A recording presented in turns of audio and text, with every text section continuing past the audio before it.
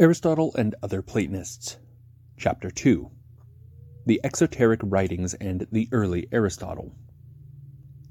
Beginning with the appearance of Werner Jaeger's seminal work, the phrase "the Platonism of Aristotle" has usually been taken to refer to a phase in Aristotle's philosophical development. In his book, which appeared in 1923, Jaeger argued that a developmentalist hypothesis was needed to make sense of the Aristotelian corpus. Without such a hypothesis, Jaeger argued, inconsistencies within the corpus would remain unresolved. Specifically, a number of Aristotelian works appear to defend or proclaim Platonic positions, whereas a number of others appear to oppose these same positions. So, on Jaeger's hypothesis, when Aristotle entered Plato's academy at 17 years of age, he became a true Platonic disciple, but at some later date turned away from Platonism to found his own school and to assume his own distinctive anti-Platonic philosophical stance. Regarding philosophical methodology, psychology, metaphysics, and ethics, Aristotle came to reject Plato's otherworldly constructions in favor of an orientation more in line with what we may call, with only a mild worry about anachronism, empirical science. Many interpretive issues are raised by Jaeger's work. Most important is the general issue of what development is supposed to mean. Jaeger tended to understand development dramatically or deeply to indicate alterations in doctrine. Thus, Aristotle early in his career accepted the theory of forms, and later on came to reject it. That is certainly a development, but there is also a less dramatic or shallow and perfectly ordinary sense of development, according to which a central vision or idea is worked out, adjusted, and refined over a long period of time in many individual works. According to this sense, what develops is not the central idea, but the expression of it, or the arguments or considerations on its behalf. The problem with Jaeger's deep developmentalism is that on almost any account of the evidence it can be trumped by a shallow developmentalism. For example, on one traditional and widely held reading of Aristotle's Metaphysics, a reading that Neoplatonic commentators generally accepted, Aristotle's prime unmoved mover is not a Narcissus-like contemplator, but a mind thinking eternally all that is intelligible. I deal at length with this interpretation later. The point here is that on this interpretation, Aristotle's rejection of one or more theories of forms at any point in his career is compatible with an unwavering commitment to the existence of eternal intelligibles being eternally contemplated by God. So, Aristotle's putative rejection of the theory of forms is interpreted as a development in his understanding of eternal and immutable intelligible objects. On this interpretation, shallow developmentalism can accommodate inconsistencies within a larger, constant framework. According to Jaeger's version of Aristotle's philosophical development, Aristotle was a young Platonist who, in his maturity, became an anti-Platonist. According to G.E.L. Owen's version, Aristotle was a young anti-Platonist who, in his maturity, came back to Platonism, at least in his metaphysics. But on the hypothesis of shallow developmentalism, we need not suppose that Aristotle developed in a deep way towards or away from Platonism. Rather, we may suppose that Aristotle developed within the ambit of Platonism, that is, according to Platonic principles. Of course, any hypothesis of deep development must focus on particular doctrines within specific areas of Aristotle's philosophy. Theoretically, it might be the case that deep development is to be found in, say, Aristotle's psychological doctrines, but not in, say, his logical doctrines. It might be, for example, that Aristotle changed his mind radically about metaphysics, but did not change his mind at all about ethics. The same general point about shallow versus deep developmentalism applies for each segment of Aristotle's philosophy.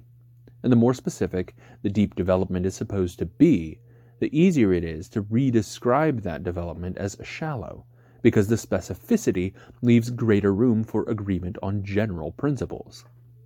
Neoplatonists who supposed that Aristotle's philosophy was in harmony with Plato's were not concerned with shallow, segmented developmentalism.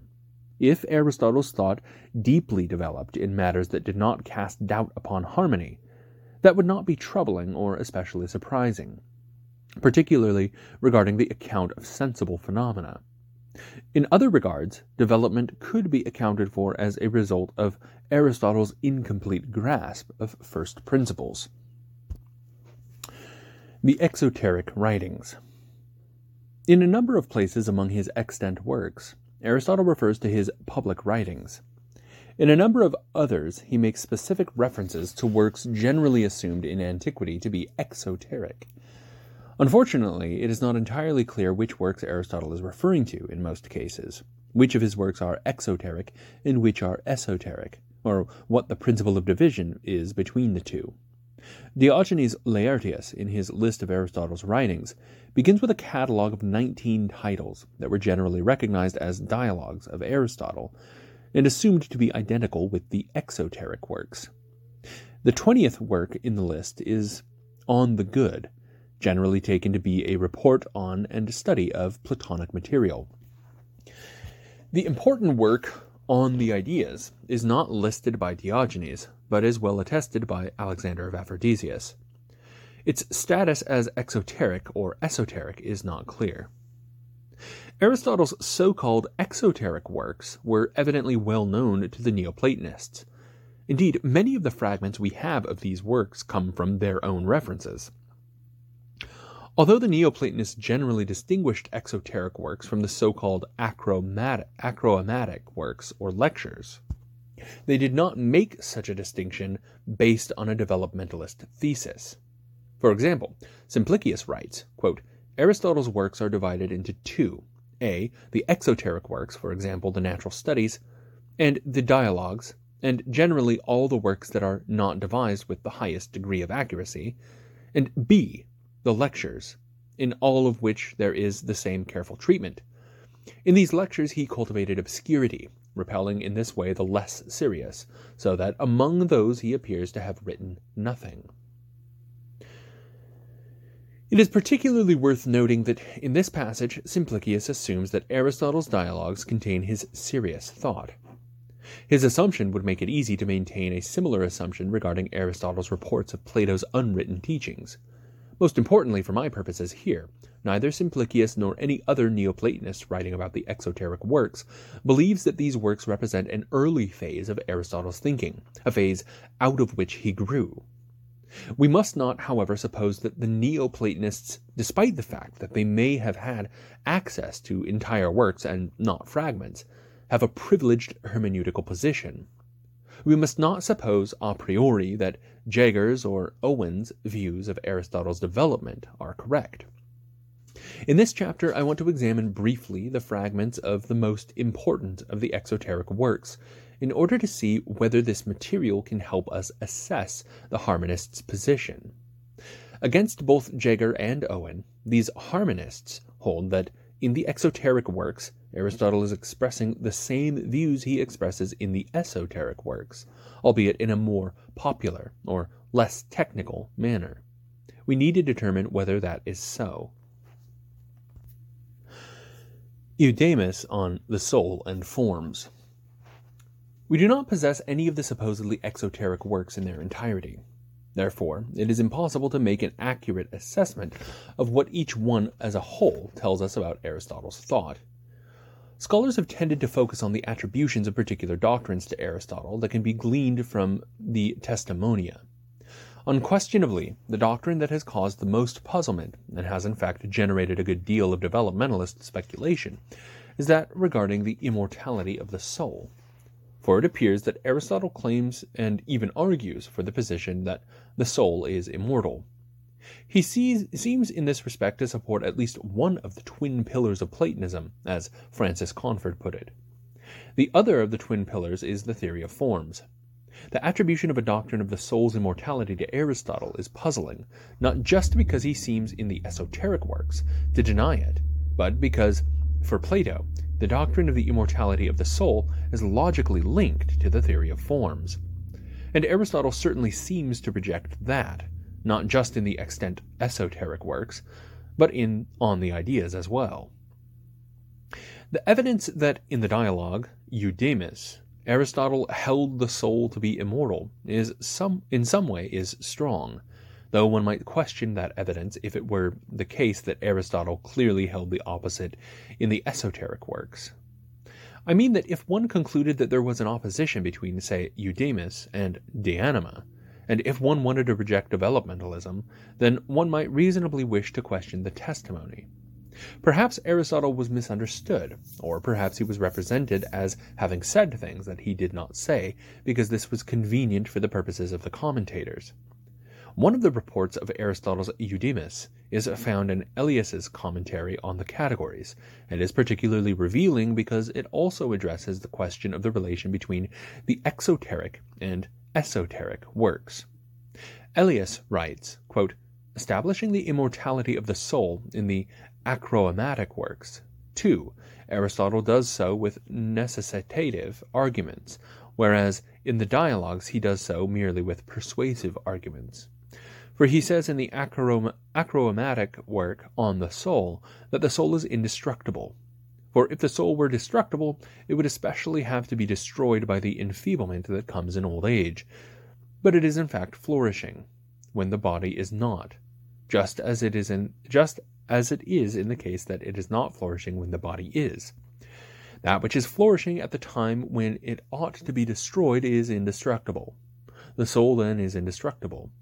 This is the way he speaks in the acroamatic works. In the dialogues he speaks in this way. The soul is immortal, since all men instinctively make libations to the departed and swear by them, but no one makes libations or swears by that which is completely non-existent. Aristotle in the dialogues especially seems to announce the immortality of the soul. End quote. We need to have before us the passage from De Anima to which Elias is alluding. It reads, quote, as for intellect, nous, it seems to come to be in us as a sort of substance, and not to be destructible. For if it were destructible, it would be particularly so, owing to the enfeeblement that comes in old age. But as it is, what occurs is just as in the case of the sense organs.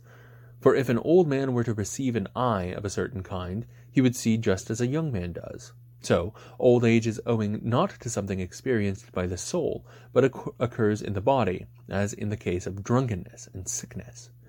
In addition, thinking and speculating deteriorate when something in the body is being destroyed, but intellect itself is unaffected.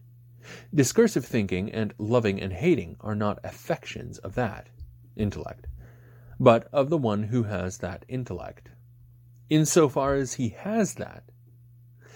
Therefore, when he is destroyed, he does not remember or love, for it was not the intellect that remembers and loves, but that which has, body and intellect, in common, that was destroyed. Intellect is perhaps something that is more divine, and is unaffected. End quote. A comparison of these two passages is instructive.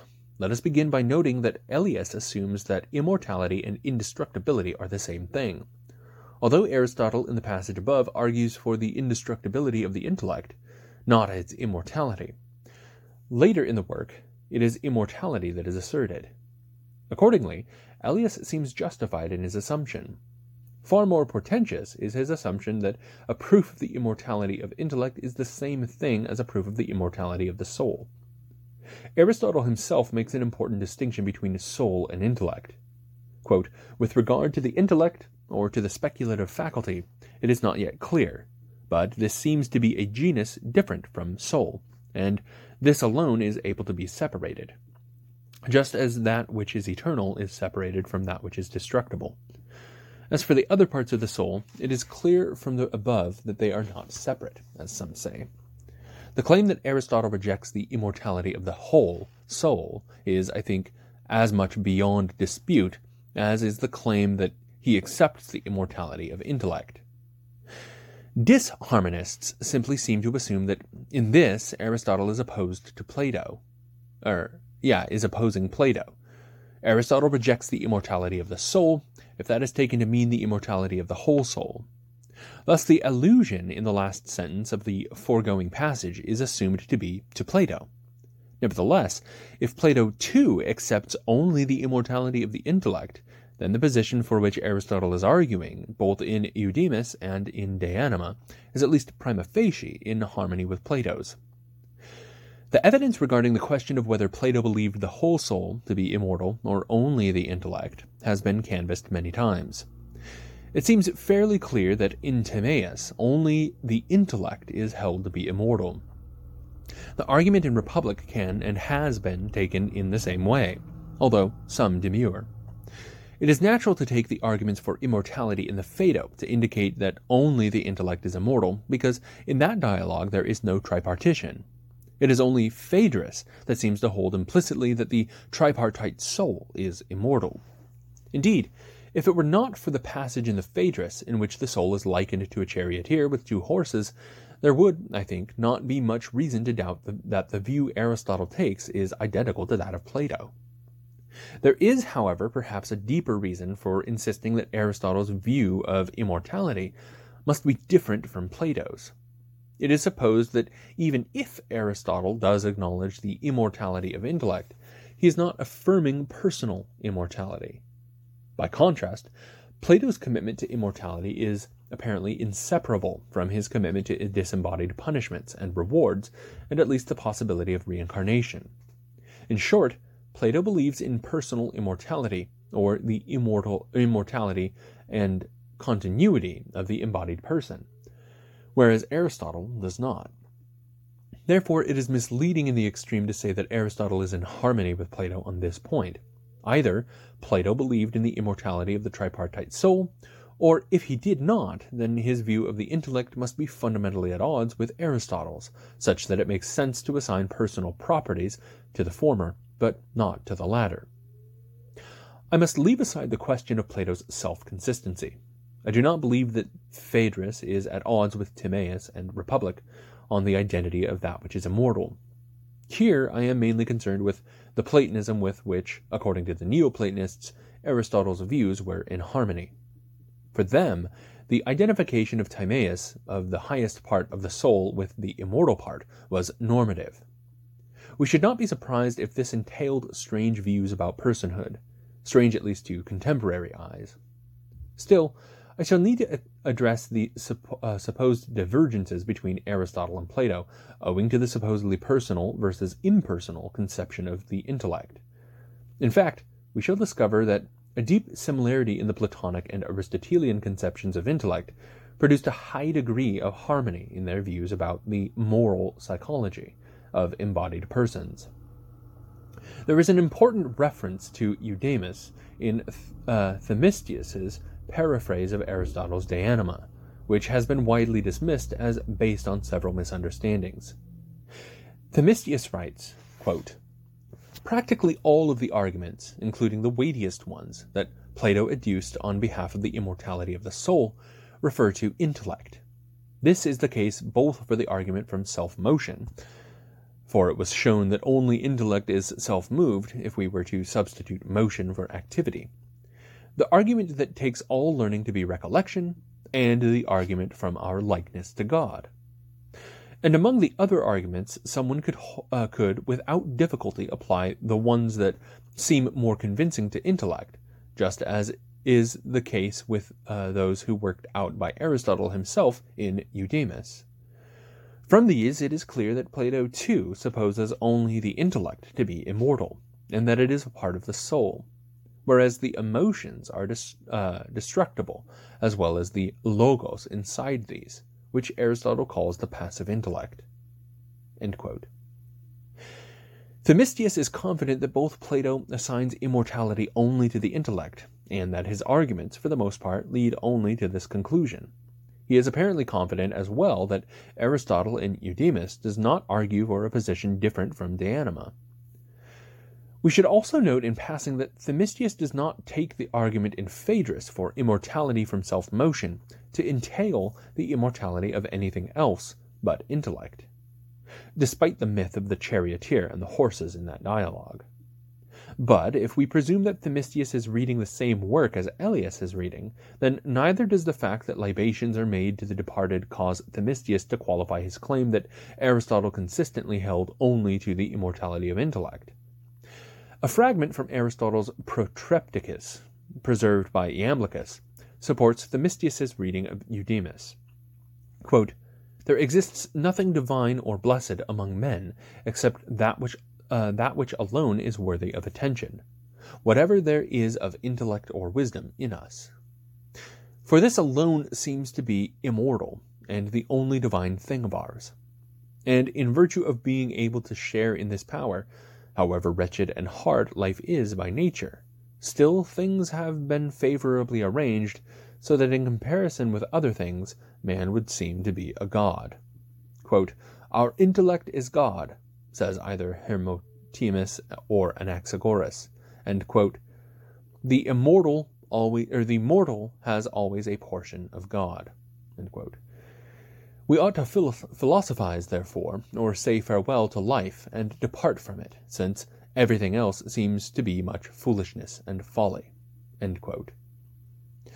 Not only does this passage support Themistius' reading,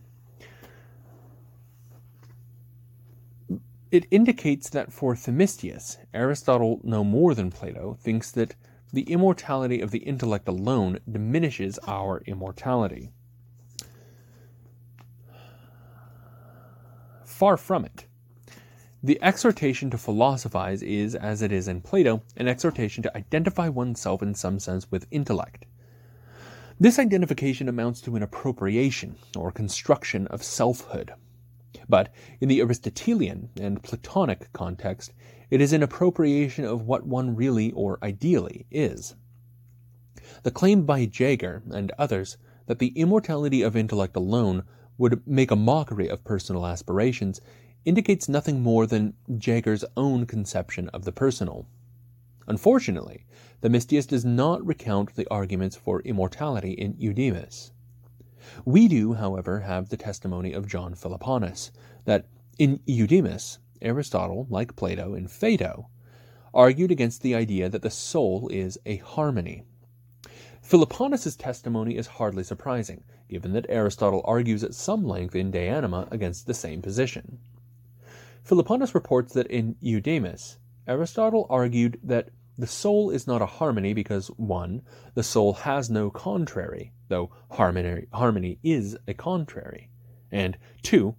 Bodily harmony is found in health, strength, beauty, and disharmony in the opposites of these. But an ugly person has no less a soul than a beautiful one. As Aristotle says in Categories, it is a characteristic of substances not to have contraries. Accordingly, some have supposed that the reason Aristotle denies that soul is a harmony is that he thinks it to be a substance. That is evidently what Olympiodorus surmised from the arguments in Eudemus. But this only need mean that it is a substance, ousia, in the sense of form, that is, the form of a certain type of body. This is what Aristotle says in De Anima. And that is all that the references by Philoponus and Pseudo-Simplicius to soul as a form need mean.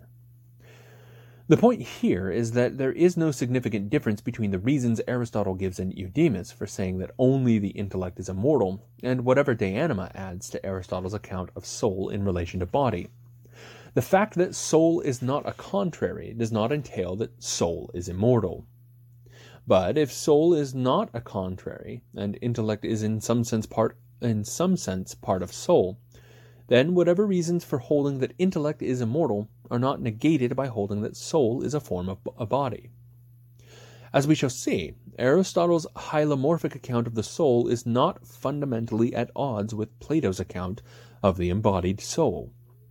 To be sure, there are differences, but from the perspective of the harmonists, Aristotle consistently took the part of his teacher over against materialists of various stripes. Naturally, any Neoplatonist who read Eudemus on the immortality of the intellect would have been led to the following question. What does disembodied intellect concern itself with besides forms or eternal intelligibles? The testimony of Proclus is interesting in this regard. Proclus is entirely aware that Aristotle repeatedly attacks the theory of forms.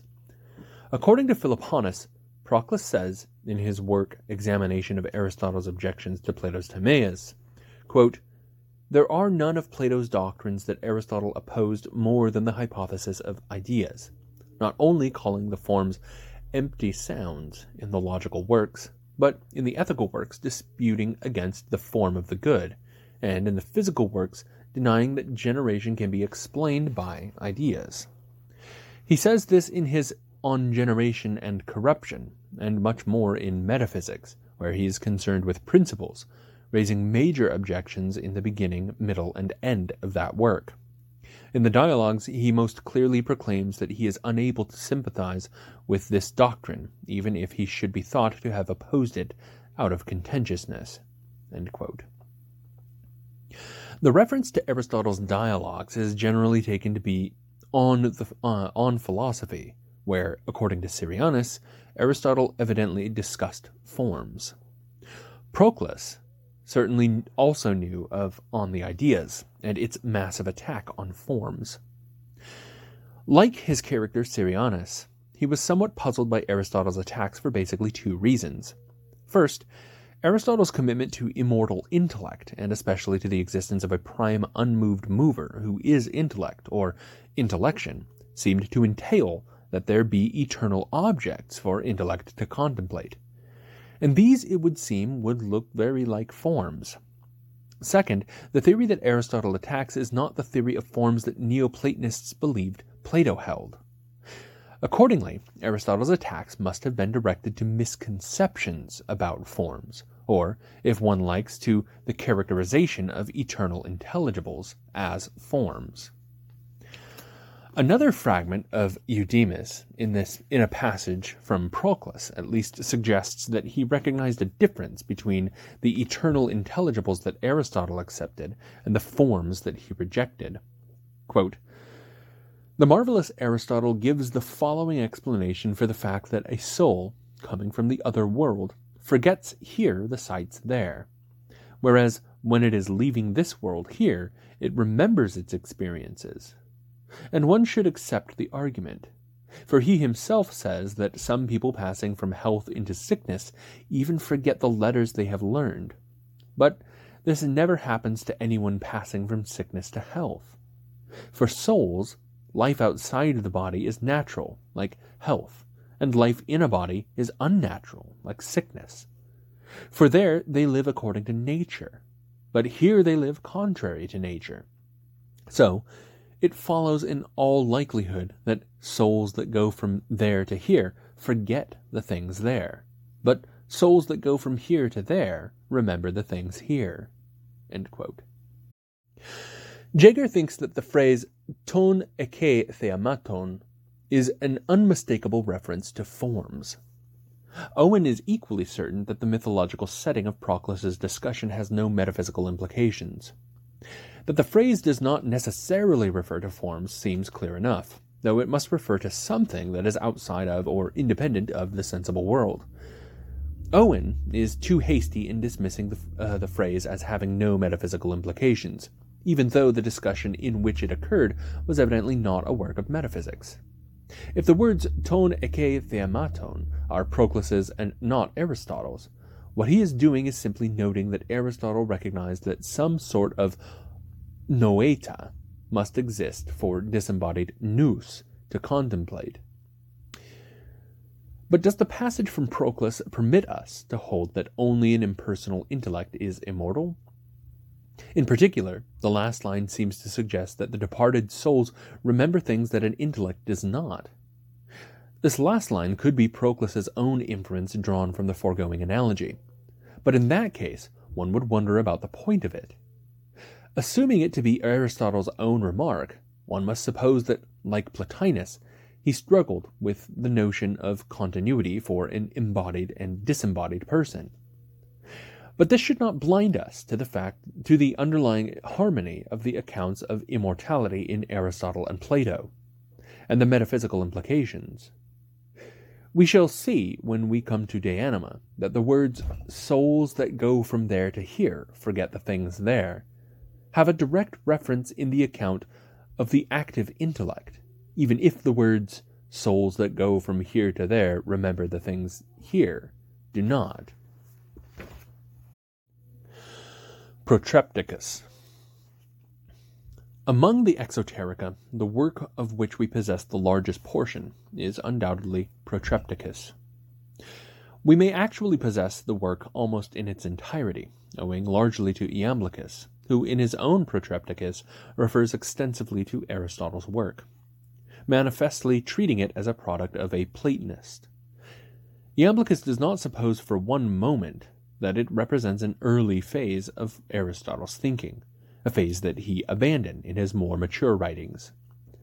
Rather, like his own Protrepticus, Iamblichus treats it as a popular work expressing in a simple manner more profound Platonic ideas.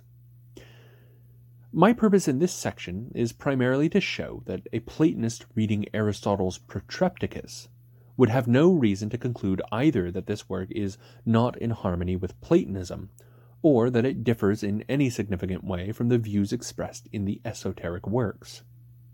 On the contrary, according to the reports of Iamblichus and others, what one finds in Protrepticus are claims that are deeply in harmony with those of Plato. Aristotle's Protrepticus was probably written around 350 BCE, and dedicated to one Themiston, evidently some sort of king, somewhere on Cyprus. It is an exhortation to the philosophical life as that was understood in the Academy. It praises the goods of the soul over the goods of the body, prefers theoretical activity to practical, and identifies the theoretical life with the happy life. Undoubtedly, the loose form of the philosophical protreptic can easily make philosophers who hold antithetic views appear harmonious, just because they are both philosophers praising philosophy. After all, even the most relentlessly oppositional among the interpreters can agree that, in some very large sense, Plato and Aristotle are on the same side, or that the Aristotelian spirit corresponds to the spirit of the Platonic Academy. When, however, one examines the fragments of Protrepticus in detail, insofar as this is possible, one cannot help but notice something more than a generic similarity between these and doctrines rooted in the Platonic dialogues. The now familiar approach to these similarities is to say that Aristotle is here speaking in the name of a Platonism that he eventually repudiated. But if there is hardly a claim made among the Protrepticus fragments that is not repeated and elaborated upon in the esoteric works, what then? According to Düring, Iamblichus's first mention of Aristotle's Protrepticus is in the 6th letter of his own work, where he represents Aristotle as saying, quote, "The things that are available to support our life, I mean the body and the bodily, are available as kinds of tools. The use of these is always dangerous, and those who do not use them as they should produce results more bad than good. Therefore, we should desire both to possess and to use appropriately the knowledge by means of which we will make good use of all of these. Therefore, we ought to philosophize, if we intend to take part in government in the right way and to lead our own lives beneficently. Further, if some kinds of knowledge first produce each of the good things in life, and 2, others use these. 3, some are subservient, and 4, others are commanding. It is in these more authoritative sciences that the true good resides. If, therefore, there is one science alone that has the capacity of judging rightness, that is, using reason and seeing good as a whole, and this is philosophy, and it is naturally available to employ and direct all other sciences, we should, from every point of view, philosophize. For only philosophy encompasses in itself right judgment and unerring directive wisdom." End quote. That the body is a tool or possession of the soul, and that the soul is the true person, is a core Platonic belief. A great deal in ethics and psychology turns upon whether we identify persons with bodies, or with body-soul composites, or with souls, or with one part of the soul. For example, the so-called Socratic paradoxes, such as "a worse man cannot harm a better man," sound like nonsense, unless we suppose that bodily harm is not harm to one's self, nor to the soul. Indeed, Socrates' exhortation to his fellow Athenians to care for nothing so much as the health of their souls follows directly from the identification of a person and a soul. Aristotle, so the story goes, may have at some point early on held to the dualistic position of Alcibiades, identifying the person with the soul and the body as the soul's possession. But he eventually came round to the position that the person is the body-soul composite. This story seems to me to be misleading on two counts. Most significantly, it misconstrues Plato's view of the embodied soul or person. But it also does no justice to Aristotle. Although Plato undoubtedly held that in some sense body is a possession, it is not an ordinary possession. Most possessions are distinct from their possessors. Socrates' cloak can exist without Socrates, and vice versa. But this is not so for the body or for bodily states of an embodied person. For one thing, appetites and emotions belong to persons. Socrates, not his body, feels pain and joy. And although it is true that Plato can speak about some bodily states of which persons are not aware, the bodily states that include at least appetites and emotions are psychical states. And to the extent that we can say that a person is a soul, these bodily states are states of the person. Consequently, at least on the one side of the question, it is misleading to say that while Aristotle came to hold that a body-soul composite is the subject of appetites and emotions, Plato held that what happens to the soul is entirely separate from what happens to the body. When Aristotle in the Protrepticus passage says that the body is a tool, he is not likely to be implying any sort of unplatonic dualism. But he is implying a moral and ontological superiority of the person to the body, and in general, a superiority of psychical goods to physical goods. This is, of course, no more a prelude to asceticism here than it is in Plato. The idea of the body as a tool, or possession distinct from the person, does raise all sorts of difficult problems, given that that bodily states are also states of the person. These are problems both for Plato and Aristotle. It is far from clear that either one solved them. But given what has already been said about the immortality of intellect alone in both Plato and Aristotle, it should not be assumed that what Aristotle does say about embodied personhood is not in harmony with what Plato says, particularly when this assumption is based upon a specious contrast between hylomorphism and a form of dualism unknown to Plato. The contrast of possessions and possessor is made again in a fragment not in Iamblichus, but in a scrap of papyrus partially duplicated in Stobaeus. Quote, "We ought to believe that happiness lies not in possessing many things, but rather in how the soul is disposed." End quote. And if the soul is educated, then such a soul and such a man should be counted happy. End quote. And finally, quote, "In addition, when worthless men acquire an abundance of possessions, they tend to value these more than the goods of the soul, which is the most shameless thing of all. For just as a man who was inferior to his servants would be ridiculous, in the same way those for whom their possessions are of greater worth than their own nature should be considered wretched." End quote. The idea that the true self is a soul, and that the truest part of the self is the highest part of the soul, is the basis for Platonic ethics and psychology. It's certainly the only reason for insisting that soul care ought to be one's highest concern, even up to death, followed by nothing else. If one is going to show that this view of Protrepticus is superseded by a view that repudiates the identification of the true self with the soul, then one is going to have to do more than point to those places where Aristotle treats the composite living thing as the agent of embodied action. One is going to have to show that Aristotle's fundamental ethical and psychological doctrines could have been constructed on an alternative conception of personal identity. I believe we will discover that this is almost impossible to do, assuming that we take account of all the evidence. A passage in a long citation of Iamblichus explicitly identifies the person and the highest part of the soul. Quote, "Further, then, part of us is soul and part body, and the one rules the other, and the other is ruled. And the one uses and the other is used, as a tool.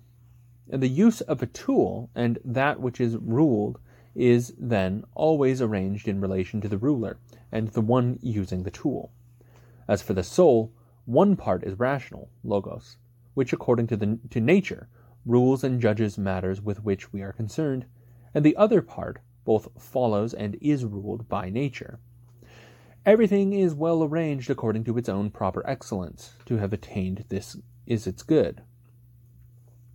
To have attained this is good. And in fact, whenever the most authoritative and honorable parts have their excellence, then that thing is well arranged.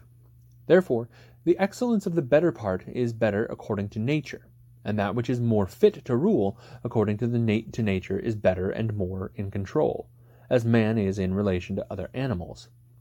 Therefore, soul is better than body, for it is more fit to rule, and within soul, the part that has reason and thought is better than the other part. For it is this part which commands and restrains us, and says that something is or is not necessary to do. Whatever is the excellence of this part is necessarily the most choice-worthy of all things, for all unqualifiedly and for us. For I think one would claim that this part alone is us, or especially so." End quote. The last sentence of this passage is so strikingly similar to what Plato says repeatedly that one would have to take it as an aberration or a rhetorical throwaway line if one wanted to insist that it does not support the harmonist's position. But this is difficult to do, especially in the light of what Aristotle says at the end of his Nicomachean Ethics. Quote, "So, since the intellect is divine relative to man, the life according to this intellect, too, will be divine relative to human life. Thus, we should not follow the recommendations of thinkers who say that those who are men should think only of human things, and that mortals should think only of human things. But we should try as far as possible to partake of immortality, and to make every effort to live according to the best part of the soul in us. For even if this part be of small measure, it surpasses all other parts by far in power and worth. It would seem, too, that each man is this part, if indeed this is the dominant part, and is better than the other parts. So it would be strange if a man did not choose the life proper to himself, but that proper to another. That which was said previously harmonizes with that which is being said now. That which is proper to each thing is the best and most pleasant for that thing. So, for a man, too, life according to intellect is best, if indeed this is especially man. This life, then, is happiest." End quote. One might speculate that the implicit bipartitioning of the soul in the Protrepticus passage indicates a rejection of Platonic tripartitioning. Bipartitioning from Aristotle indicates a rejection of Platonic tripartitioning. But this is a trivial point, both because Plato himself was not unreservedly wedded to tripartitioning, and because a putative disagreement between Aristotle and Plato on this point hardly undermines the basic harmonist position. On the assumption that the person is only, or especially, the rational part of the soul, it is perfectly understandable that Aristotle should argue that the activity of this part is the best human activity. Quote, all nature, as something possessing reason, does nothing at random, but rather everything for the sake of some end. And eliminating the random, it regards an end even more than the arts, since the arts are imitations of nature. Since man is by nature composed of body and soul, and since the soul is superior to the body, and the inferior, being a servant, is always for the sake of the superior, the body is for the sake of the soul. One part of the soul has reason, and one part does not have it, and the latter is inferior to the former, so that the part without reason is for the sake of the part of having reason. Intellect belongs to the part that has reason. So, the demonstration forces us to conclude that everything is for the sake of intellect. But the activities of intellect are acts of thinking, which are sights of intelligibles, as the activity of sight consists of the seeing of visible objects.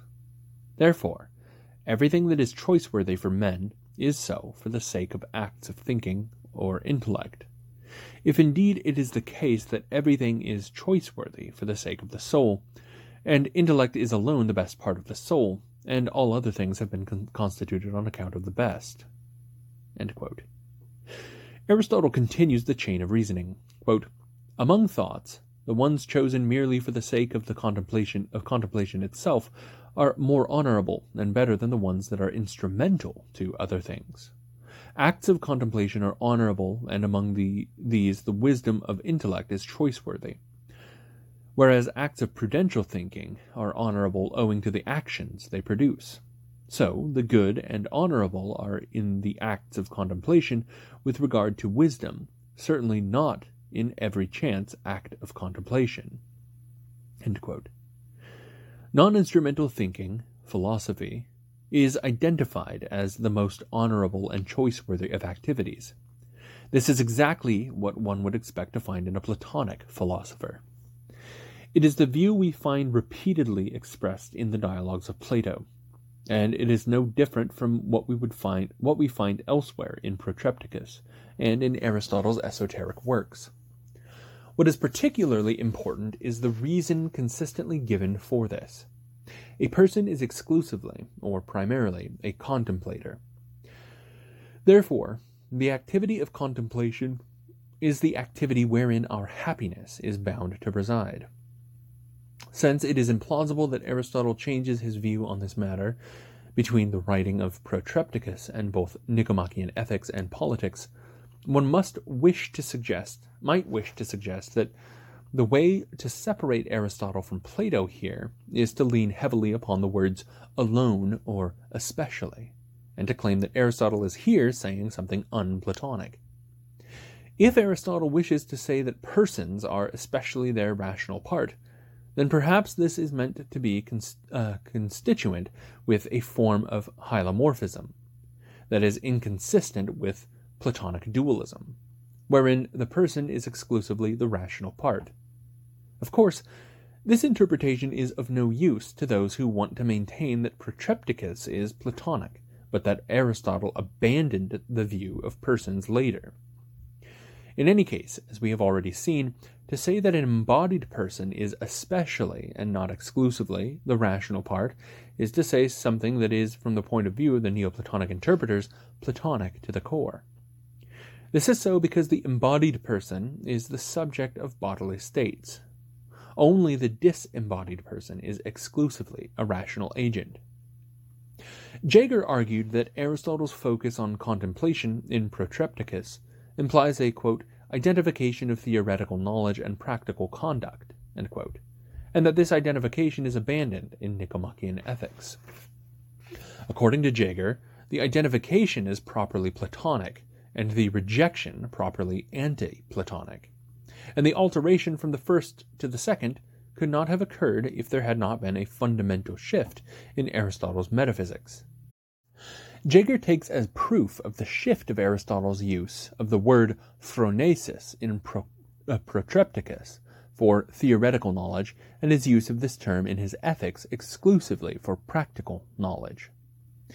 I deal with the ethical esoterica in Chapter 8, but I think it is worthwhile to indicate here a strange assumption that Jaeger brings to his analysis, an assumption deeply at odds with the way Neoplatonists read both Plato and Aristotle. Jaeger assumes that for Aristotle the disruption of theoretical and practical science is equivalent to the elimination of a theoretical basis for practical reasoning. He assumes that the only possible basis for such reasoning is the theory of forms, and that Aristotle, once having rejected this theory, or some version of it, must have gone on to treat ethics in an entirely un-Platonic manner. But it is simply a non sequitur to argue that without a commitment to forms, ethics can have no theoretical basis, or even that knowledge of the theoretical basis is irrelevant to practice. Aristotle himself, in Protrepticus, seems to suggest not that the theoretical is the practical, but that the lawgiver or virtuous man is the vehicle for translating theoretical knowledge into action. Quote, "To the philosopher alone among craftsmen belong laws that are stable and actions that are right and noble. For he alone lives by looking at nature and the divine, like a good captain who secures his ship. He anchors the principles of his life to what is eternal and stable, and lives as himself. This knowledge of the eternal and stable is then indeed theoretical, but it provides us with the ability to arrange everything according to it. For just as sight, though it produces and arranges nothing, for its only work is to discern and to make clear each of the things seen, still provides us with the ability to act by means of it, and assists us tremendously in actions, for we would be practically immobile were we to be deprived of it. So it is clear that though knowledge be contemplative, we nevertheless do countless things on the basis of it, choosing some things and avoiding others, and in general possess all good things owing to it." End quote. To say that theoretical knowledge here must be of forms, and that when forms are rejected, the theoretical is cut off from the practical, is to miss the point. Aristotle argues that theoretical knowledge is superior to every other type of knowledge, exactly because of its non-instrumentality.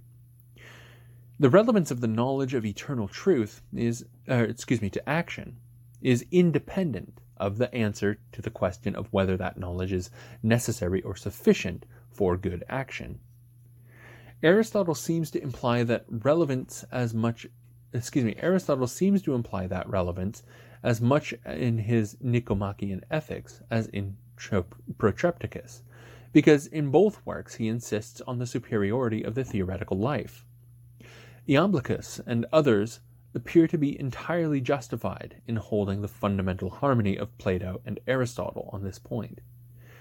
At the same time, it would, after all, not be surprising if Aristotle did dissent on the precise manner in which the theoretical is brought to bear on the practical, since he had, according to the Neoplatonists, an incomplete and thus an imperfect understanding of metaphysical principles.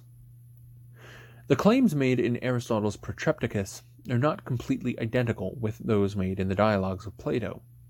For one thing, the use of terms such as ergon, telos, energeia, theoria, and dynamis, which are either uniquely Aristotelian or used in a uniquely Aristotelian way, is remarkable. But, at its core, Protrepticus is a deeply Platonic work, principally in its account of the embodied person, and in its insistence on the absolute superiority of the contemplative life. Removing from our understanding of it a spurious Platonism, it is also in harmony with the entire corpus of Esoterica. It is, it seems, exactly what Neoplatonists supposed it to be, a popular treatment of the basic Platonic principles by Plato's independent-minded disciple. On Philosophy. The fragments of the dialogue On Philosophy provide a particularly lucid example of the presumptions scholars bring to their understanding of Aristotle. Valentin rose in the 19th century, acknowledging on the basis of the extant fragments the apparently Platonic character of On Philosophy, decided that the work must not be Aristotle's. By contrast, Jaeger wants to make the dialogue conform to his developmentalist hypothesis. Since the fragments apparently contain a criticism of forms, but since it is a dialogue, and therefore presumably an earlier rather than a later work, Jaeger wants to place it somewhere midway between Aristotle's Platonic period and the period of his mature philosophy. But since the dialogue also apparently contains remarks about the nature of wisdom and the divine that are in line with metaphysics, Jaeger variously assigns portions of that work to the middle period and eliminates as spurious fragments of the dialogue that do not conform to his thesis. Paul Wilpert, recognizing the Platonic elements in the dialogue, seeks to marginalize or eliminate the fragments that contain a criticism of forms. One could easily extend the list of scholars who have struggled to fit Aristotle into a picture where harmonization has no place. Either Aristotle is a Platonist or he is anti-Platonist. All his works, both exoteric and esoteric, have to be arrayed along this axis. And if a work seems to be both Platonic and anti-Platonic, then one proceeds to disassemble the work in order to make the elements fit the prescribed categories. The key to understanding the flaw in such an approach is seeing the weakness of the assumption that Aristotle's attitude to forms is the hinge upon which the door swings one way or the other. Simply stated, Aristotle's opposition to a theory of forms does not contradict the harmony of Aristotle and Plato as the Neoplatonists understood it. The reason is that they recognized a theory of forms as a theory about the intelligible order. A philosopher who denied the existence of such an order would indeed be anti-Platonist, and his philosophy would not be in harmony with Plato's. But there is no evidence that Aristotle denied this order, and much evidence across all of his works, esoteric and exoteric, that he affirmed it. If we read on philosophy from a Neoplatonic perspective, we shall see that a rejection of a theory of forms goes along quite nicely with a commitment to Platonic principles. On this reading, we do not have to excise Aristotle's arguments that imply the existence of separate intelligibles, nor do we have to hive off the criticism of forms to a post-Platonic period. The principle of harmony leads us to do no violence to the text, as do the interpretations that assume the Platonist anti-Platonist polarity. As Berti has shown, On Philosophy is most plausibly taken to be a work devoted at least in part to the subject matter of wisdom, or Sophia. In that case, a long fragment of the work preserved by John Philoponus is likely to be of considerable value. It says, quote, "Wisdom, Sophia, as it makes clear all things, was so named, being a sort of clarity. Clarity was so named from the fact that it is a sort of illumination, from the words for light, because it brings things that are concealed into the light. Since then, as Aristotle says, things that are intelligibles or divine, if they are the things most apparent in their own essence, but seem to be murky and dark owing to the fact that we are enveloped in a bodily fog, they, ancient thinkers, reasonably enough called wisdom the science that brings these things to the light for us. And finally, they referred to the divine and hypercosmic and totally unchangeable things, and named the knowledge of these things the highest wisdom." End quote. The most striking thing about this passage is the identification of wisdom with a science of divine intelligibles. This is basically the way wisdom, or first philosophy, is identified in metaphysics. We have far too little on philosophy even to guess how this science is to be constructed, much less to suppose that it is constructed here in the same way that it is in metaphysics. There is no hint, for example, of a science of being qua being, or of metaphysics' identification of theology or first philosophy with that. Far more important to the Neoplatonists was Aristotle's evident commitment to a science of the intelligible world, distinct from a science of sensibles, or physical entities. On this point alone, I suspect, they would have staked their claim to harmony. Questions regarding the relations between intelligibles and sensibles, or those regarding the relations among intelligibles, were questions debated within the Platonic school. Those whom everyone identified as anti-Platonists, whether materialists or of various stripes, or anti-dogmatists, such as the skeptics, were united in denying the possibility of such a science. The linkage of metaphysics with the claims made in the passage I am assuming is from On Philosophy. The linkage of metaphysics with the claims made in the passage I am assuming is from On Philosophy is indirectly made by Asclepius. In an extremely important passage at the beginning of his commentary, where he tries to explain the title, Metaphysics, he states, quote, "The order of study is evident from the things that have been said previously. For since nature has its origin in things that are more perfect than it, and it would be incongruous for us, owing to our weakness, to proceed straightway to these more perfect things, we should first prefer to begin with the things that are posterior and imperfect by nature, and in this way to arrive at the perfect. Since, therefore, in physics Aristotle already discussed imperfect things, and here, metaphysics, he is discussing the perfect, it is reasonable for us that the present study is the ultimate one for us. One has to understand that this study is titled Wisdom and Philosophy and First Philosophy, and also after the physics, that is, metaphysics, since, having previously discussed natural things in this study, he is discussing divine things. Thus, the study got its designation because the order of study, wisdom is a sort of clarity, for divine things are clear and most apparent. In fact, he is discussing divine things. Because of this, he calls it wisdom. And, of course, in the work Demonstration, he says, quote, "As I said in the papers on wisdom, since wisdom is the science that uses demonstrative principles." End quote.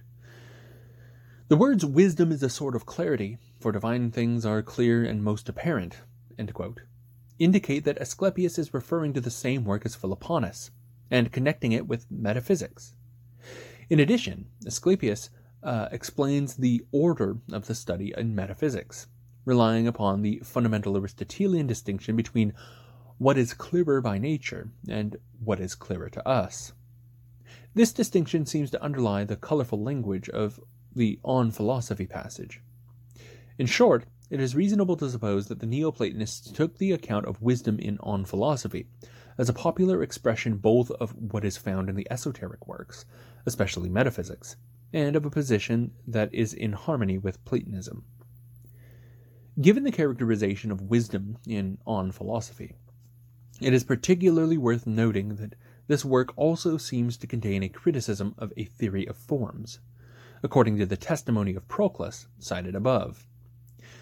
Given this fragment alone, we cannot say that it definitely belongs to On Philosophy, although it does not seem to fit easily into any of the other dialogues. But we have the testimony of Alexander of Aphrodisias, that in On Philosophy Aristotle argued against a theory of forms that reduces them to mathematical first principles.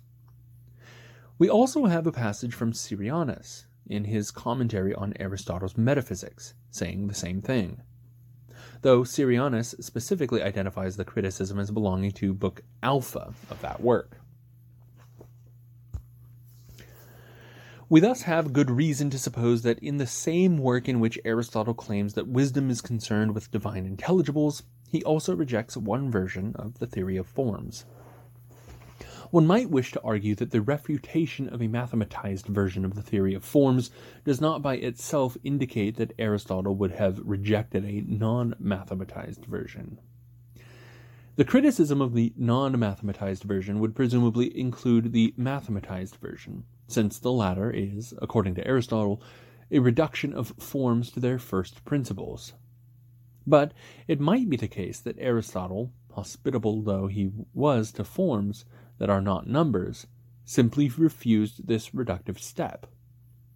This seems implausible, mainly because no criticism of the mathematized version by Aristotle is ever accompanied by any inkling of a defense of the non-mathematized version. The theory that forms are numbers is evidently related in some way to the reduction of forms to the first principles, the one and the indefinite dyad, or the great and the small. Neoplatonists generally were well aware that Aristotle rejected the account of first principles as the Platonists understood it. That did not mean that Aristotle rejected the idea that there was a first principle, or that understanding it was the goal of a science of wisdom. Nor apparently did he reject the idea that the first principle must be simple and self-sufficient. Indeed, owing to the simplicity of the first principle, Aristotle was understandably reluctant to posit a multitude of intelligible entities within it. Nevertheless, he still manifestly adhered to the need to posit eternal intelligibles. That he did not accept the reductive unity of the forms followed from his not knowing how to accept the multitude of intelligible entities. As for the identification of forms with numbers, the Neoplatonists were themselves not very clear about how this was to be understood and integrated with the reduction of forms to first principles. A passage in Cicero's On the Nature of the Gods indicates that Book 3 of On Philosophy was concerned with the nature of the divine, that is, with the subject matter of wisdom. Accordingly, perhaps the most famous of the fragments of On Philosophy is universally assigned to Book 3. Simplicius, evidently relying on the commentaries of Alexander of Aphrodisias, tells us that, quote, Aristotle says that the divine is eternal. Alexander testifies as do the things clearly said many times in the discussions in the works intended for the public, namely that necessarily the first and the highest divinity has to be unchanging. For if it is unchanging, then it is also eternal. By works intended for the public, he means those advanced for the many according to an ordered elementary exposition, which we are accustomed to call exoteric, just as we call the more serious works lectures or doctrinal.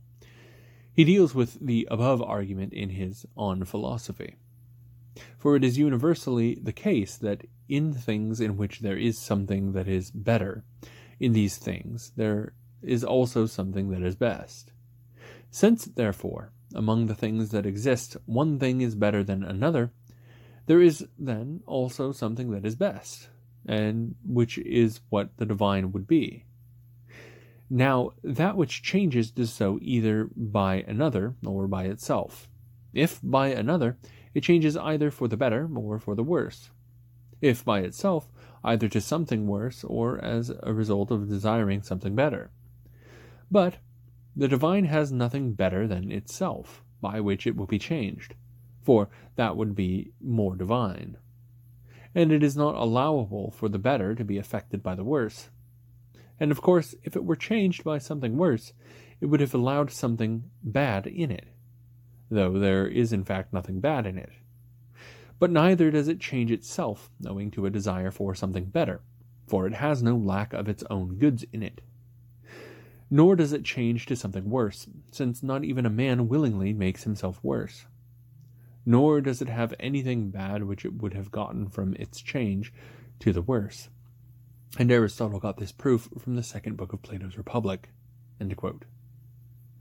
The passage to which Simplicius is referring in the last lines makes in a somewhat more informal way exactly the same point, namely that the divine is unchangeable. The passage in Plato, however, does not contain an argument for the existence of a god, as does the present one. In the present argument, the sense in which the divine is best is left vague, though it is natural enough to suppose that Aristotle means that the life of the divine is the best sort of life. If Aristotle had not then argued that the best must be unchangeable, we might have supposed that the definite description best just referred to whatever was actually best, however flawed it might be. That is, one might have supposed that Aristotle was just making the logical point that where there are two or more things, one of which is somehow better than the others, then there must be one that is, among them all, the best. But this is not a possible interpretation, given the connection Aristotle makes between the best and the property of unchangeability. Still, there is a gap between a notionally perfect and a really perfect God. To say that our claim that something is relatively imperfect implies a concept of perfection is a long way from saying that the existence of the imperfect implies the existence of the perfect. Aristotle must here be arguing for the latter, owing to its being somehow causally connected to the imperfect. How then is the perfect and unchangeable God supposed to be related to everything else? Luckily, a reference to On Philosophy in Aristotle's Physics provides a plausible answer. Aristotle says that final cause has two senses, as was said in On Philosophy. End quote. These two senses, as is made explicit in a number of other places, refer to 1. The reason for which something is done, and 2. The person or thing affected by 1. For example, a medical procedure can be done 1. For the sake of health, and 2. For the sake of the patient. One might characterize the distinction as one between aim and beneficiary. The central point of the distinction is that a final cause need not be subject to any change, as the beneficiary normally would be. So, not only is it likely that the causality of the unchangeable God in On Philosophy is final causality in the sense of 1 above, but we must suppose that the distinction employed in metaphysics and elsewhere is already in the dialogue. Taking that work as a popular version of the more sophisticated works is then, at least in this respect, hardly unreasonable. But, as Simplicius suggests, Aristotle in On Philosophy is employing a Platonic argument. The reason given in the Republic passage for the unchangeability of the divine is never retracted by Plato. Far from it. Whatever activity the demiurge or divine intellect engages in, it does not change, for change would have to be for the worse. How the divine is supposed to be causally related to the universe, then, is a problem, one with which the Neoplatonists were deeply concerned. 3 points are crucial. First, though the final causality to which Aristotle is evidently referring in On Philosophy does not appear clearly in so many words anywhere in Plato's various accounts of the divine, nevertheless, the fundamental Platonic doctrine of assimilation to the divine, coupled with the characterization of the divine as unchangeable, is not very far removed from Aristotle's characterization of God. Second, Plato's association of the divine intellect, or demiurge, with forms in Timaeus, allows for the former to be characterized as an ideal to be emulated in exactly the same way as is the divine final cause for Aristotle. Third, the differences that nevertheless remain between Aristotle's and Plato's accounts of the divine and of its relation to the world can be explained on the basis of the former's incomplete account of the first principles, just as the harmonization thesis would have it. Aristotle's exoteric works have been treated, at least since Jaeger's study, as evidence for a relatively immature phase in Aristotle's development. For most scholars, that development is away from Platonism and toward a philosophical position that, however we characterize it in particular, is anti-Platonic. The fundamental criterion and mark of development is Aristotle's commitment to, or abandonment of, the theory of forms. From the perspective of the Neoplatonists, this criterion is flawed principally because it rests upon an unsophisticated account of Plato's metaphysics. Armed with a better account, one can see first of all that Plato too is an opponent of various theories of forms, including at least one held by certain friends of the forms, and others held by members of his academy. What Plato is unreservingly committed to is the eternality and hence ontological priority of the intelligible to the sensible world.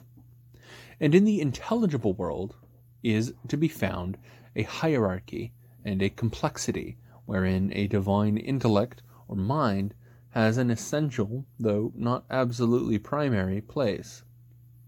When one comes to the dialogues with Neoplatonic assumptions, and not with Jaegerian assumptions, the tradition that the dialogues are popular expressions of an established philosophical position, and not immature, soon-to-be discarded positions, makes good sense.